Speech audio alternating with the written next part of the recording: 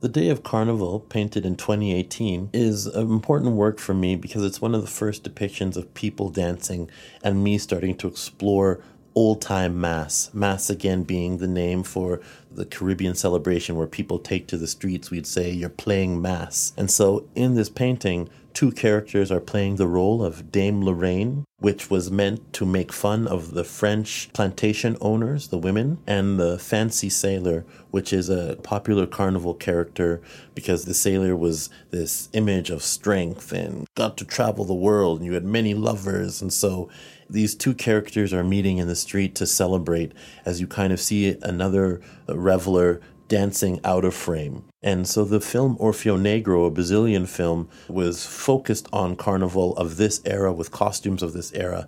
And from the styling and lighting of this time was what inspired this work here and then led for me to dive even deeper into the old-time carnival costumes that you see like Jab Jab, the Fancy Sailor, and the Midnight Robber.